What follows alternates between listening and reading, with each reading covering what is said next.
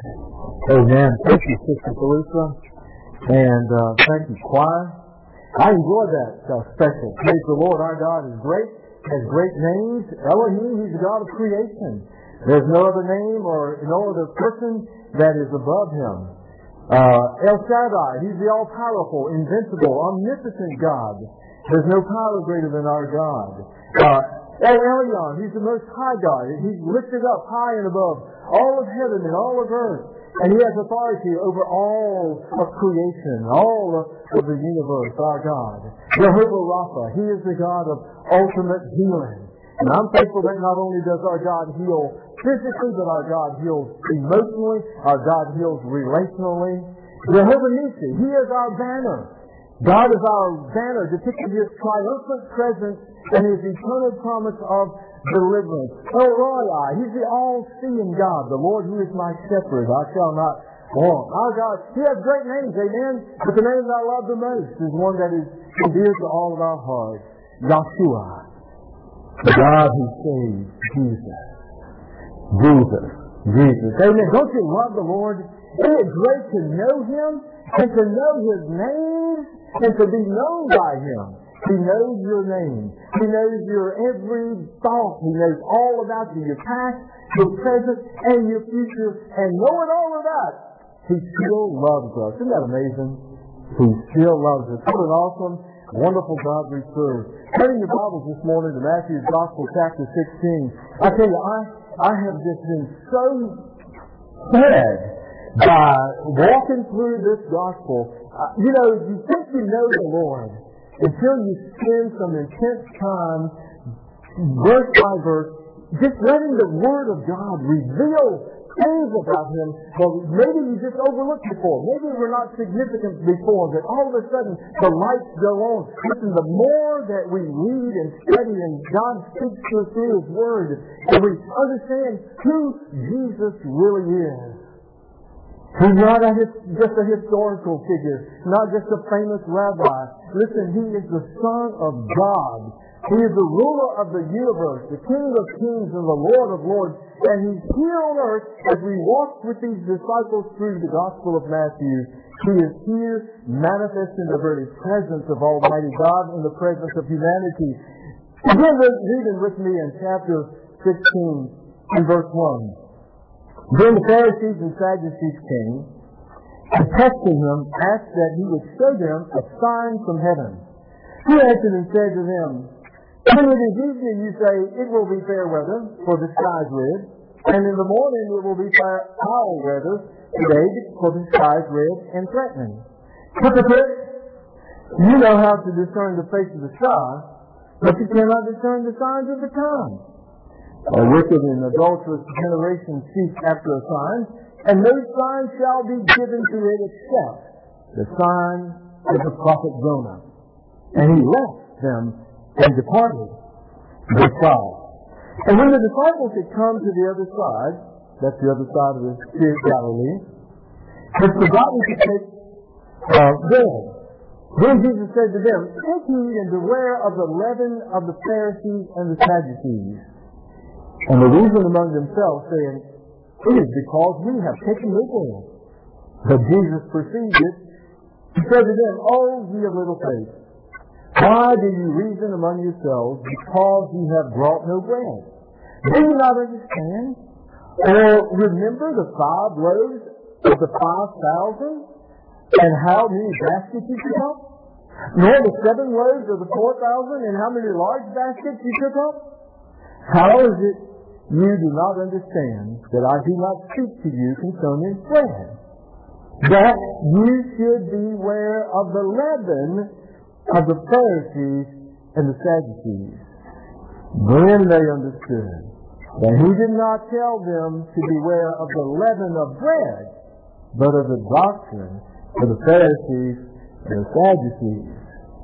The theme this morning's message, Jesus Christ is the true light of the world, and He is the only hope.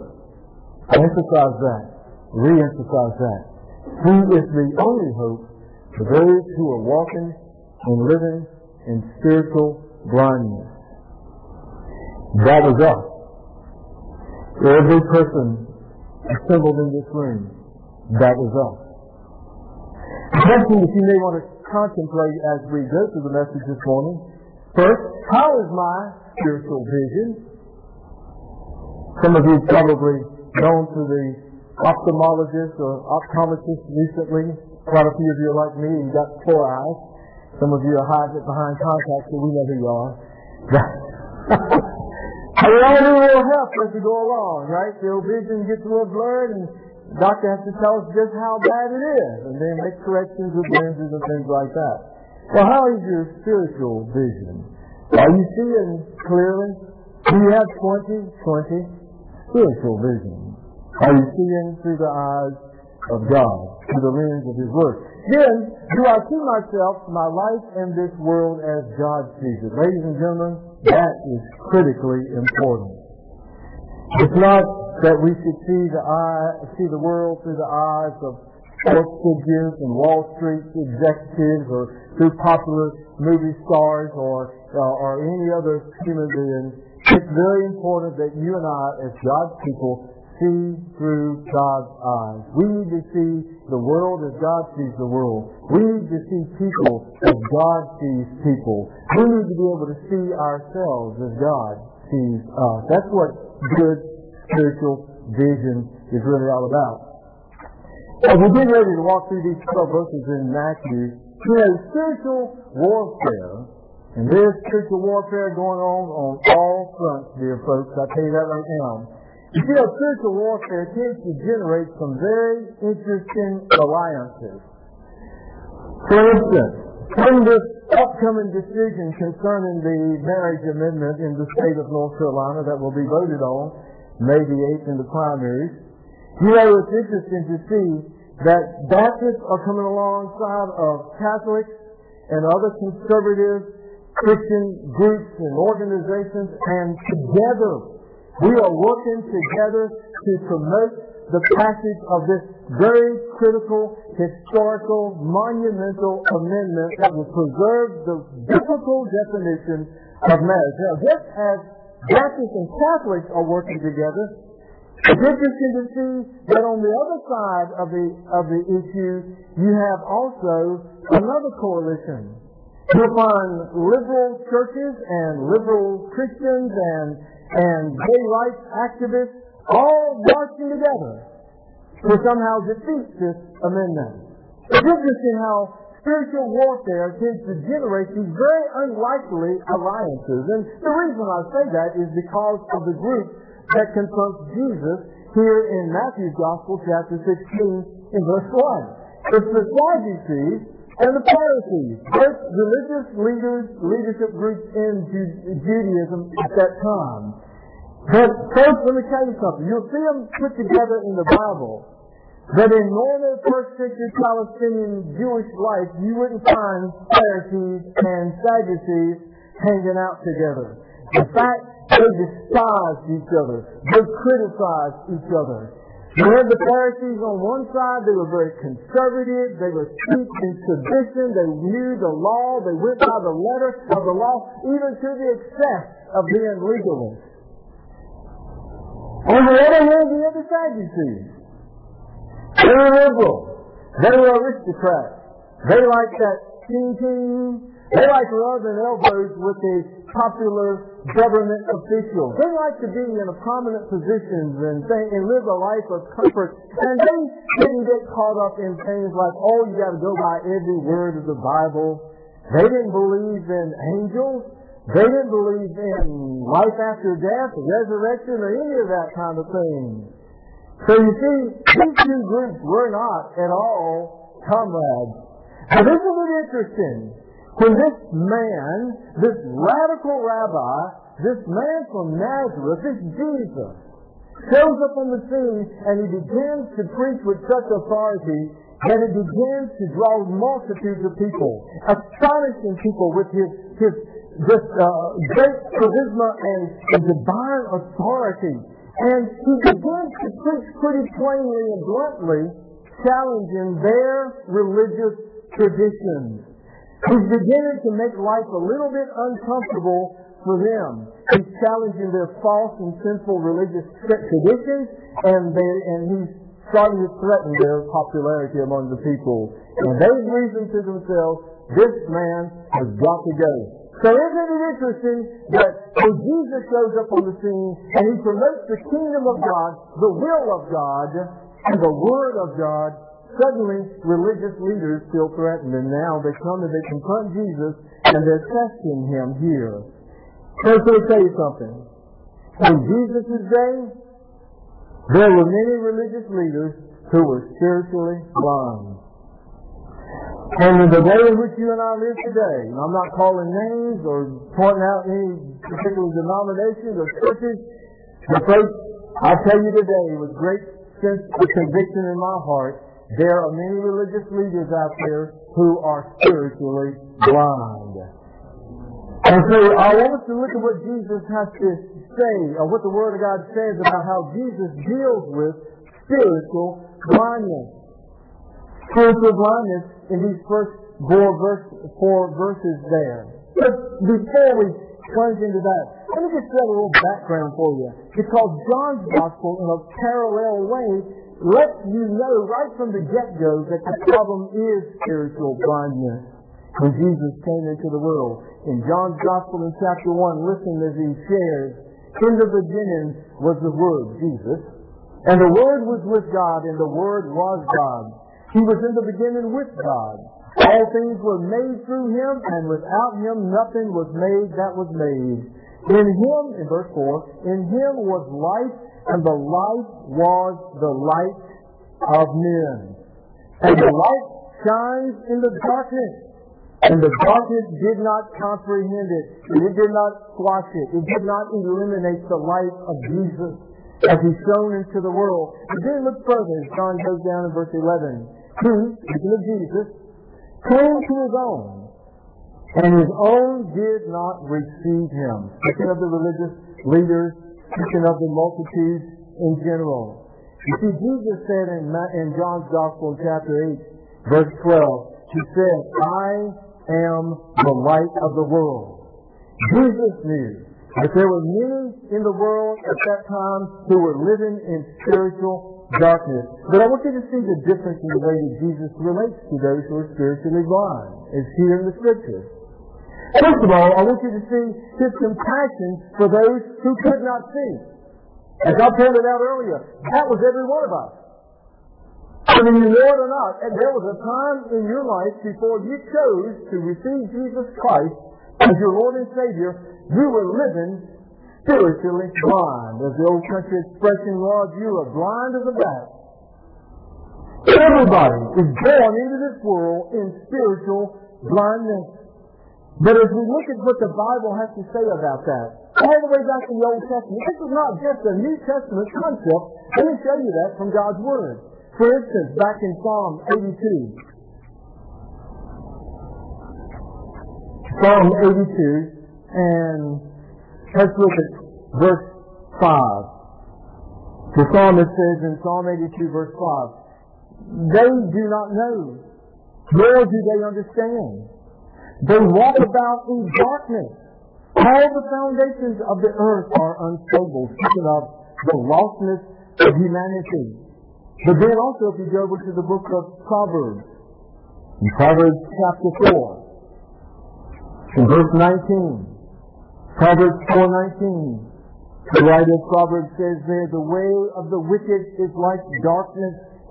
They do not know what makes them stumble.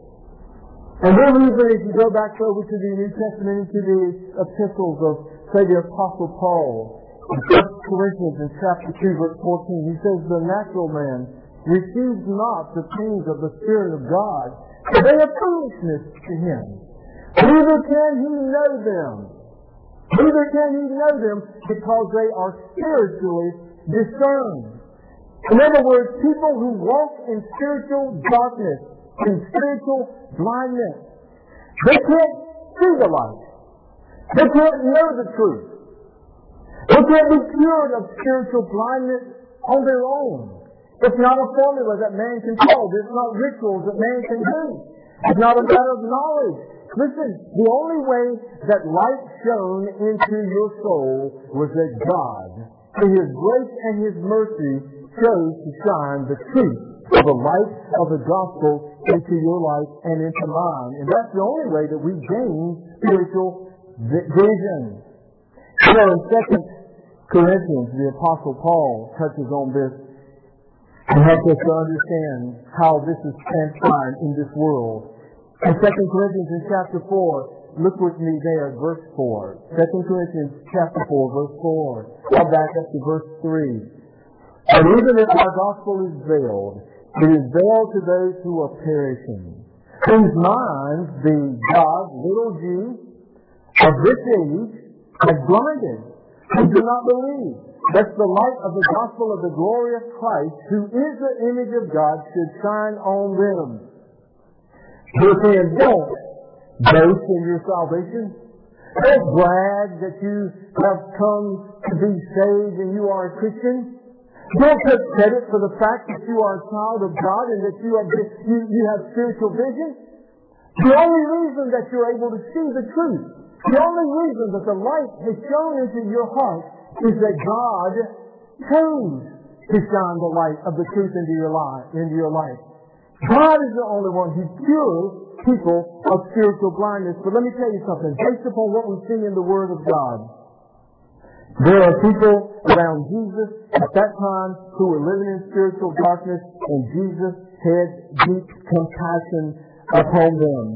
He had compassion upon them because in chapter 15 of Matthew, you may recall where we shared this, in verse 14, Jesus is talking to his disciples about the spiritual leaders, the religious leaders of that day, the Pharisees, the scribes, the Sadducees. He said to his disciples in verse 14 of chapter 15, let them alone. They are blind leaders of the blind. And if the blind leads the blind, both will fall into a ditch. Jesus looked upon the multitudes of people, and spiritually he saw them as walking in blindness. Listen, it's bad enough to be blind. It's a horrible thing when you are following someone that you trust to guide you, and they are just as blind as you are. And Jesus looked upon the multitudes of the people, and he saw them living in spiritual blindness, and he had compassion upon them. That's why he came into the world. That's why he took great pain and great care and meticulously taught the Word of God, preached the Word of God, so that he might dispel the spiritual blindness from those that would choose to believe. So just as Jesus had compassion upon people who are living in spiritual blindness, the church today, you and me, the body of Christ, we need to have compassion upon those who are spiritually blind. Just because we know we're going to heaven, just because we know that our salvation is sealed, just because we are secure in our walk with God, doesn't mean that we can sit back smugly in our church houses or at home in our routines and ignore those who are living in spiritual blindness. Ladies and gentlemen, the reason that the world out there acts so sinful and immoral and violent, they're just living out their nature. And just being who they are. They've never seen the light.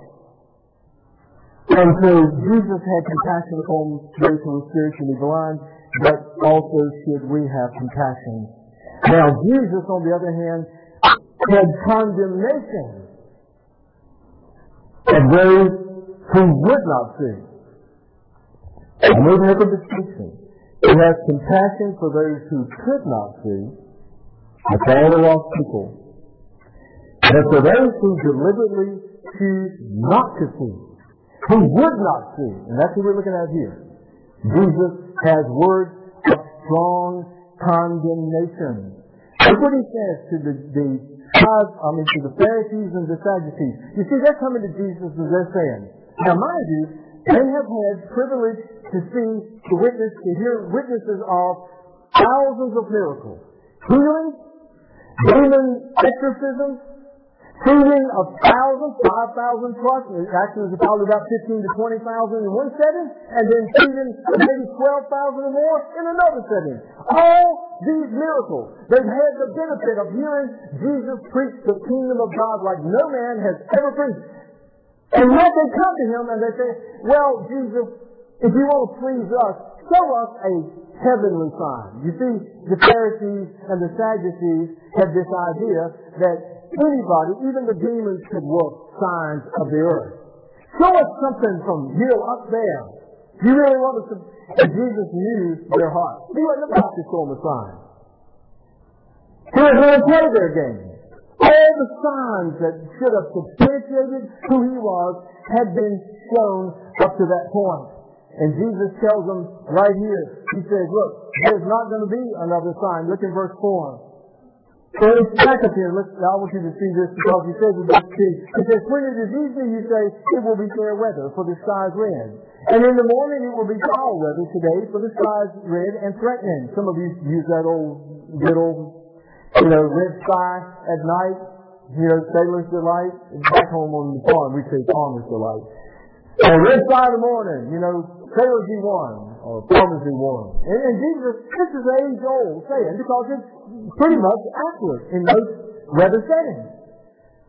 And Jesus is challenging them here. He's actually being a little sarcastic. He's condemning them. He said, look at you. You can look at the sky, you can read the sky, and you can tell what the weather's going to be. And isn't it amazing? With all the things that God is doing through me right now, you can't even see. You're the religious leaders. You're supposed to be leading God's people. John picks up on this, interestingly enough, in a conversation with the Pharisees. You know it well. Over in John's Gospel in chapter 3. Let me take you over there. Because Jesus had some pretty strong words to say to Nicodemus, hoping maybe Nicodemus would take this back to the rest of the Pharisees. Nicodemus came to Jesus that night and was asking him about how you could inherit the kingdom of God. And it's interesting in that chapter 3 of John's Gospel, listen to the words of Jesus towards the end of his conversation with Nicodemus in John chapter 3 verse 19. Jesus says, and this is the condemnation, that the light has come into the world, and men loved darkness rather than light, because their deeds were evil. For everyone practicing evil hates the light, and does not come to the light, lest his deeds should be exposed. And he who does the truth comes to the light, that his deeds may be clearly seen, that they may be having in God. Jesus is speaking directly to the Pharisees, directly to the Sadducees, directly to the scribes. He's saying, listen, the reason you don't come to the light is because you love your deeds of deception. You love your false teachings and your superstitions and your traditions. You love the power that it gets you and the popularity and therefore you choose not to come to the light. And he says you're condemned because of your refusal to accept the light of the truth of God's Word. And there are many people today, ladies and gentlemen, who are blind spiritually, and they know it, and they don't care. Their lives of darkness and sin and immorality and decadence and rebellion. And then there's one of these, and I don't frequent bars, but you know the tradition in most of the bars, the lights are down low. Most of these settings where people are going to be practicing sin and immorality, the lights are down low. Because you see people who are living in spiritual darkness, who like the atmosphere of darkness. Under the shroud of the darkness of deception, Las Vegas thrives. Under the darkness of greed, Wall Street thrives. Even under the deception of political corruption, that cloud of darkness hovers over our capital, Washington, D.C. Because you see people who are walking in spiritual blindness, they like the darkness. It's like putting over a log out in the wilderness and you flip that log over and light begins to shine right down there where all those little critters are. You know, the millipedes, centipedes, and all the beetles. What do? They don't say, oh, thank you, hallelujah, there's light. No, they start scampering. I gotta find some darkness. I can't stand this light. I use that as a crude illustration. That's the mindset of the very sinful person who is rebelling against God, who is rejecting the light of the truth. I tell you that because there are going to be people that you will go in a good mindset, you will go with good intentions, you will go out of a spirit of love to tell them the truth of the gospel. And dear friend, they may slam the door in your face. They may curse you out. They may stick their pit bull on you. Listen, they don't want the light. They don't want to hear it. They hate Jesus, they hate the things of God, and they hate you. And remember, Jesus says, the world hated me first. And by the world, he's talking about that rebellious crowd, walking and living in spiritual darkness, who love the darkness and reject anything resembling the light. Jesus didn't mince words when it came to the Pharisees, the scribes, the Sadducees. And so he knew what they were doing. He knew their game plan. They were spiritually blind, and they were content to lead the people of God along in that same pathway of blindness towards ultimate destruction. And Jesus was God in flesh. His heart was the heart of God. And nothing breaks the heart of God more than to see man, the crown of his creation, walking towards the abyss of darkness towards hell. And yet, Jesus over in Matthew chapter 23, listen to the times that he called them hypocrites, blind guys. In Matthew chapter 23 verse 16, he says, "Woe to you blind guides." And then in verse 17 of Matthew 23, "Fools and blind," he's talking to the scribes and the Pharisees. And then in verse 24, "Blind guides, how dare you profess to know the truth? How dare you claim to have the authority to lead the people of God when you're as blind as they are?" Jesus tells them, if we go back to chapter 16 here in Matthew, in verse 4, he says, "A wicked and an adulterous generation seeks after a sign, and no sign shall be given to it except," now it's interesting, because there's only going to be one more sign. There's only going to be one more sign for this generation. And no, it won't be feeding the multitudes. No, it won't be something coming from heaven. He said it will be the sign of the prophet Jonah. And Jesus has already alluded to this earlier in Matthew. That Jonah, the prophet, spent 3 days in the belly of a sea monster, a fish, a whale, whatever you want to call it. And yes, I believe it. And I believe it happened just like the Bible says. Don't ask me how, because God does things that go beyond our understanding. But if God wants to do it, God can do it. And God's Word says it happened, it happened. Jesus said, just like Jonah was in the belly of a whale for 3 days and 3 nights, the Son of Man will be in the bowels of the earth. Speaking of his own death. Speaking of his own resurrection. And his victory over sin. His victory over the grave. His victory over death. He says that will be the sign. That will be the only sign. Now, very inconspicuously, at the end of verse 4, it says, "And he left, and he departed." So there's a lot packed into that one phrase. When it says that Jesus left, it was as much as Jesus shaking the dust off of his sandals. This is his last appeal to the religious leaders, if you will. It was as much as saying, "Fellas, I've had it with you." When he turned and walked away from them, they lost their last chance, if you will. Jesus was done with them. And for all practical purposes, Jesus is only months away now from the cross. His agenda is changing. His ministry is transitioning. His ministry is not going to be preaching to the multitudes now. He's going to be taking his attention and directing it to those few who are following him by faith. And that's why the rest of the Gospel of Matthew, you and I should be, our ears should be up, our antennas are up, because he's going to be taking us. Things that we need to know in preparation for his second coming. I need to move along. Because we see here Jesus addressing the spiritually blind, but let's also talk about his response to those who are spiritually impaired. can see some, but not quite clearly. And that's believers. If you're given any spiritual vision, it's given to you by God. But like I was using in my illustration earlier, not all of us have 20/20 spiritual vision. And now I'm talking about his disciples. And we pick up in verse 5. Jesus and his disciples can now cross from the Galilean side, the west side of the Sea of Galilee. They made the short trip across the Sea of Galilee over to the eastern side, back over to the Gentile side. And when his disciples had come to the other side, they had forgotten to take bread. Have you ever gone on a picnic? You packed all the bug spray and the blankets and the fun games and the drinks and then you get ready to sit down and you say, oh my goodness, we forgot the food. That's a freaking feeling, isn't it?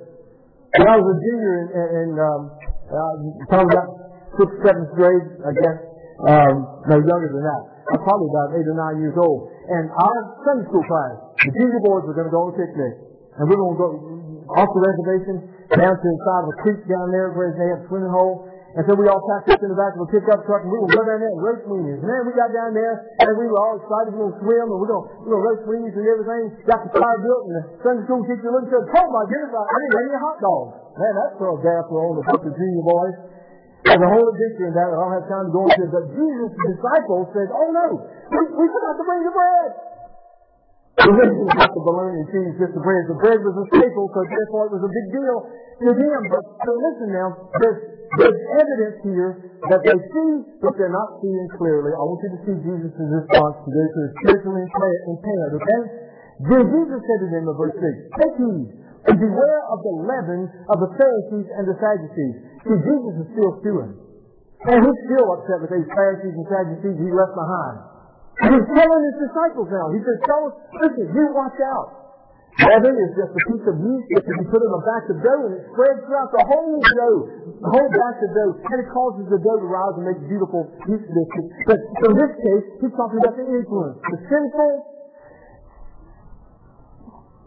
ungodly, and rebellious attitude of the Sadducees and the Pharisees. He says, watch out for this leaven, if you will. Now, in verse 7, the disciples heard him say about the leaven of the Pharisees and Sadducees, and they reasoned among themselves, it is because we have taken no bread. Jesus is upset because we forgot the bread. And Jesus sensing what they're talking about, says, whoa, time out, guys. Hold on. He says, oh, ye of little faith. You can't see clear. You still got 60-80 vision. He said, let me help you out here. You see, Jesus patiently walks with those who struggle with spiritual vision. His disciples demonstrated a lack of spiritual clarity. They struggled with their spiritual understanding of what Jesus is saying here. And yet, spiritual maturity is being able to see things as God describes them in His Word. One of the commentaries I was reading offers this definition of spiritual maturity. It means learning to live day by day by the light of God's Word and His faithful provision. Trusting in the Lord. Remember that old gospel song? Trust in the Lord. And trust and obey, for there's no other way to be happy in Jesus but to trust in the Lord. See, Jesus was showing His disciples here that they were still dependent upon themselves. They were thinking, oh no, we forgot the bread. And Jesus is warning us now not to go out there and buy bread that has been cooked by Pharisees and Sadducees because they use faulty leaven. Jesus says, no, fellas. Let me help you to see. So He spiritually begins to open their eyes, beginning here in verse 8. O ye of little faith, why do you reason among yourselves? Because you have brought no bread? Do you not understand or remember? Let me stop here. How quick are you to forget? Because we don't know. I was telling Brother Bob, who's just kidding about memory before church, and I said, I told someone I believe in the hereafter, because oftentimes go in the basement and say, now what am I hereafter? And now, that's happened to some of you too. But do you forget the things that God has done in your life? Have you forgotten the blessings that God has brought into your life? Have you forgotten the last time that God worked in a powerful way in your life? When's the last time that you stopped to remember all the blessings that God has done? Listen, we so quickly forget. We'll come and have a wonderful time in church. God will lift our spirits. We enjoy the fellowship. We feel so connected with the Lord. Get home and maybe open up the bill and it's more than we expected. And we thought, oh no, what am I going to do? The sky's falling. And God is saying, don't you remember how built up and bold you were in church just yesterday? Jesus says to his disciples, don't you remember? It's just been a little while. You know what? As I said, 5,000 men, up to 15,000 people with 5 loaves of bread and a couple of fish. And once, as I took 7 measly loaves of bread and multiplied it, and you know the interesting thing is, I touched on this last week, talking about the feeding of the 4,000. The difference between the feeding of the 4,000 and the feeding of the 5,000. After the feeding of the 5,000, they took baskets and they collected them, picked up the leftovers, and they had 12 baskets. That's a lot. The baskets, in the Greek language, that they're picking up, they're collecting in the feeding of the 5,000, those were baskets that were like our picnic baskets. So yoga there, we say picnic baskets, you know? I know I date myself going back to yoga there. But anyway, there's a thing about 2 people in a picnic. Baskets used after the feeding of the 4,000 in the original language. Now, many of y'all didn't raise tobacco. We used to pack our tobacco for market in tobacco baskets. Big old things. You could lay down in one of those. In fact, this is the same basket in Acts chapter 9, verse 25. You remember when Paul was being ostracized in Damascus and the disciples lowered him over the wall? They lowered him in one of those baskets.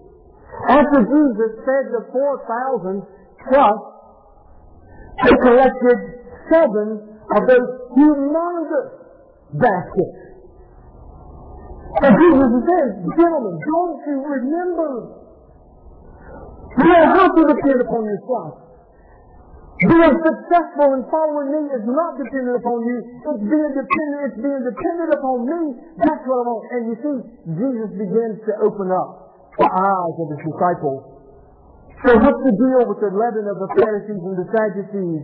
Jesus is warning his disciples of the influence of false religion, the penetrating and paralyzing teachings of these traditions of Judaism, like a leaven, was spreading throughout the people of God and ruining the people of God in their relationship with God. And that's what Jesus is saying. Watch out, gentlemen. Watch out, disciples, because you too could fall prey to that. Back in the 60s and the 70s, our Southern Baptist Convention found itself being infected by the leaven of false teaching. Liberal professors in our seminaries and liberal pastors in the pulpits were turning the minds and the hearts of the people of God away from the infallible, inerrant Word of God. They were teaching pseudo-intellectualism and all these new philosophies that were supposedly modern and more timely. And before you knew it, preachers weren't preaching the Word of God and the true gospel of God. Our denomination was sick and anemic. And I thank God that at a pivotal time in the life of our Southern Baptist Convention, God Almighty raised up great men of the Word, men like Dr. Adrian Rogers, men like Dr. Charles Stanley, Dr. Jerry Vines, men like Criswell, men like that who stood on the Word of God unapologetically, and they turned this convention like a mighty ship headed in the wrong direction towards destruction. They turned the ship back towards God. And I can stand before you today and say with great pride and confidence that God has put our convention back on track. Every one of our 6 Southern Baptist seminaries are under the direction of godly, Bible-believing presidents. All the faculty of men who stand on the inerrancy of the Word of God. Our missions organizations are sending missionaries by the thousands into other parts of the world who stand on the truth of the Word of God. We must never drop our guard. There are false teachers, false preachers, and false promoters of false philosophies out there that we have to be careful of. And that's what Jesus is telling his disciples then. Very quickly, let's move on. Jesus has dealt with the spiritually impaired. But let's talk about the benefits that you and I have. Christians have the benefit of divine illumination. We do. It's a privilege. It's a benefit that we have as being children of God and followers of Christ. Listen, we have the light of God's infallible, inerrant, holy word shining like a beacon. We will never suffer from spiritual impairment and blindness as long as you hold to the Word of God. Turn to the Word of God. The psalmist said over in Psalm 119 verses 105 and 106, he says, "Your word is a lamp unto my feet. It is a light unto my path. I have sworn and confirmed that I will uphold your righteous judgment." All through Psalm 119, he says, "I love your word. I love your word. Your word is suddenly a light that is shining in the darkness of this immoral and sinful world." Listen, did you love the word of God? I don't mean you bow down and worship the book itself. But do you love the Word of God? Does your heart hunger for this? Anytime there's confusion in your life, listen, all you have to do is open up the Word of God. In Proverbs chapter 6 and verse 23, listen to the writer as he talks about the Word. He says, "For the commandment is a lamp and the law is light." Listen, that's what God's Word is. It illuminates the path. And our responsibility is to know and to follow the will of God. And the only way we can do that, ladies and gentlemen, is by using the light of the Word of God. But it doesn't stop there. That's one of the great benefits that we have as God's children. We have the light. We have the light. The Word of God. But we also have the benefit of His Holy Spirit. The passage that we read in unison at the beginning of the worship service, out of John chapter 14, talks about the role of the Holy Spirit. Let me just take you back there very quickly, because I want you to just kind of focus upon this. In chapter 14 and verse 26, Jesus talking to His disciples about the Holy Spirit. He says, "The Helper, the Holy Spirit, whom the Father will send in my name, He will teach you all things and bring to your remembrance all things that I said to you. Peace I leave with you, my peace I give to you, not as the world gives you I give." The only reason that we can have peace is because we have the presence of God's Holy Spirit. Do you realize that the moment that you prayed to receive Jesus Christ, His Holy Spirit took up abode in you? He came to live in you? And He's not just sitting there looking pretty. The Spirit of God has a mission. And the mission of the Spirit of God, Jesus said, is to teach you, to guide you, to convict you when you get out of the path of God's will, to shine the light of God's Word in your life, to expose the things in your life that are not pleasing to God. And we have this great benefit. In John's Gospel in chapter 16, Jesus talking about the Holy Spirit there in verse 12. He says, "I still have many things to say to you, but you cannot bear them now. However, when He, the Spirit of the truth has come, He will guide you into all truth. For He will not speak on His own authority, but whatever He hears, He will speak. And He will tell you things to come. He will glorify me, for He will take up what is mine and declare it to you." Are you being guided by the Word of God? Are you being guided by the Spirit of God? You stand the chance of walking through this life spiritually impaired. Messages are coming off of your television screen. Messages are coming via your computer. Messages are coming via the magazines and books. There are all kinds of messages promising your mind, seeking to divert your thoughts and lead you in a way that might not be God's way. And the only way that you can know that you're seeing clearly is, number one, stay in the Word of God. Number two, stay open to the Spirit of God. If you're in God's Word and you are open to God's Spirit speaking to you through His Word, I can just about confidently, 100% assure you, you won't have to worry about your spiritual vision being impaired. You know where God's people get in trouble? It's when they take their eyes off of the Word. You know when God's people get in trouble? It's when they stop hearing the Holy Spirit. And then all of a sudden, the vision's clouded. And it's like you're driving down the road, there's a bus with glasses, and all of a sudden your glasses get foggy or whatever, and you're trying to guess where you're going. Listen, you don't have to guess how you live as a child of God. God's Word will show you and show me clearly. This morning I ask you, how is your spiritual vision? Are you seeing with clarity? If you're here today and you don't see through the light of the truth of God's Word, you may be living in spiritual blindness.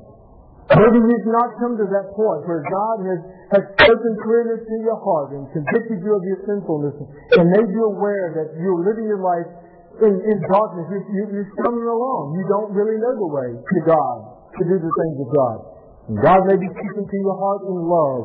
He may be challenging you this morning to give your life to Jesus Christ, to put your faith and trust in the Lord, to choose to live by the Word of God and not by the standards of this world.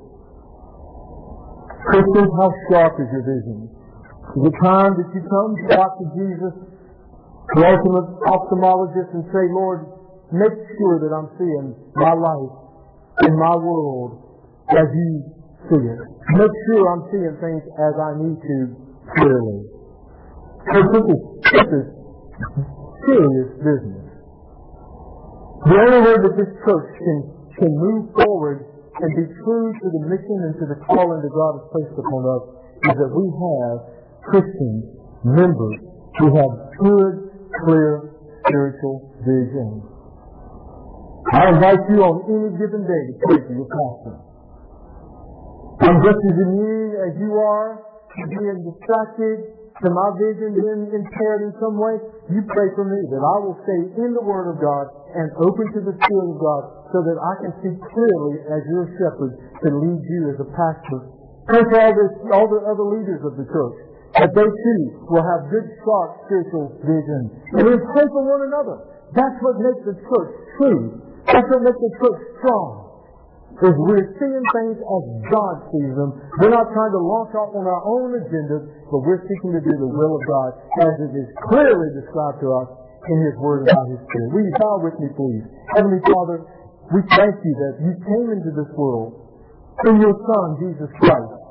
We thank you, Lord, that you came to manifest your grace and your love and your forgiveness, but also, Lord, your truth. You told us, Lord, there in John chapter 14, verse 6, that you are the way, the truth, and the life. And Lord Jesus, we believe that. Help us to know the truth better. Help us to know your Word better. Help us, Lord, not to be impaired in our spiritual vision, so that, Lord, we would commit some of the mistakes of people who have turned their backs on you. God, I thank you so much that you have lovingly given to us the light of your Word. That you have sent your Holy Spirit to be with us, to live in us, and to show us the way. I pray that every person here today, Lord, will be walking in the light of your Word, and in doing so, living the abundant life to which you've called us. Use this time now, Lord, that in any manner that would suit you, to help the people make decisions to correct the paths of their lives that would be pleasing to you, that will give you the glory. In Jesus' name we pray. Amen.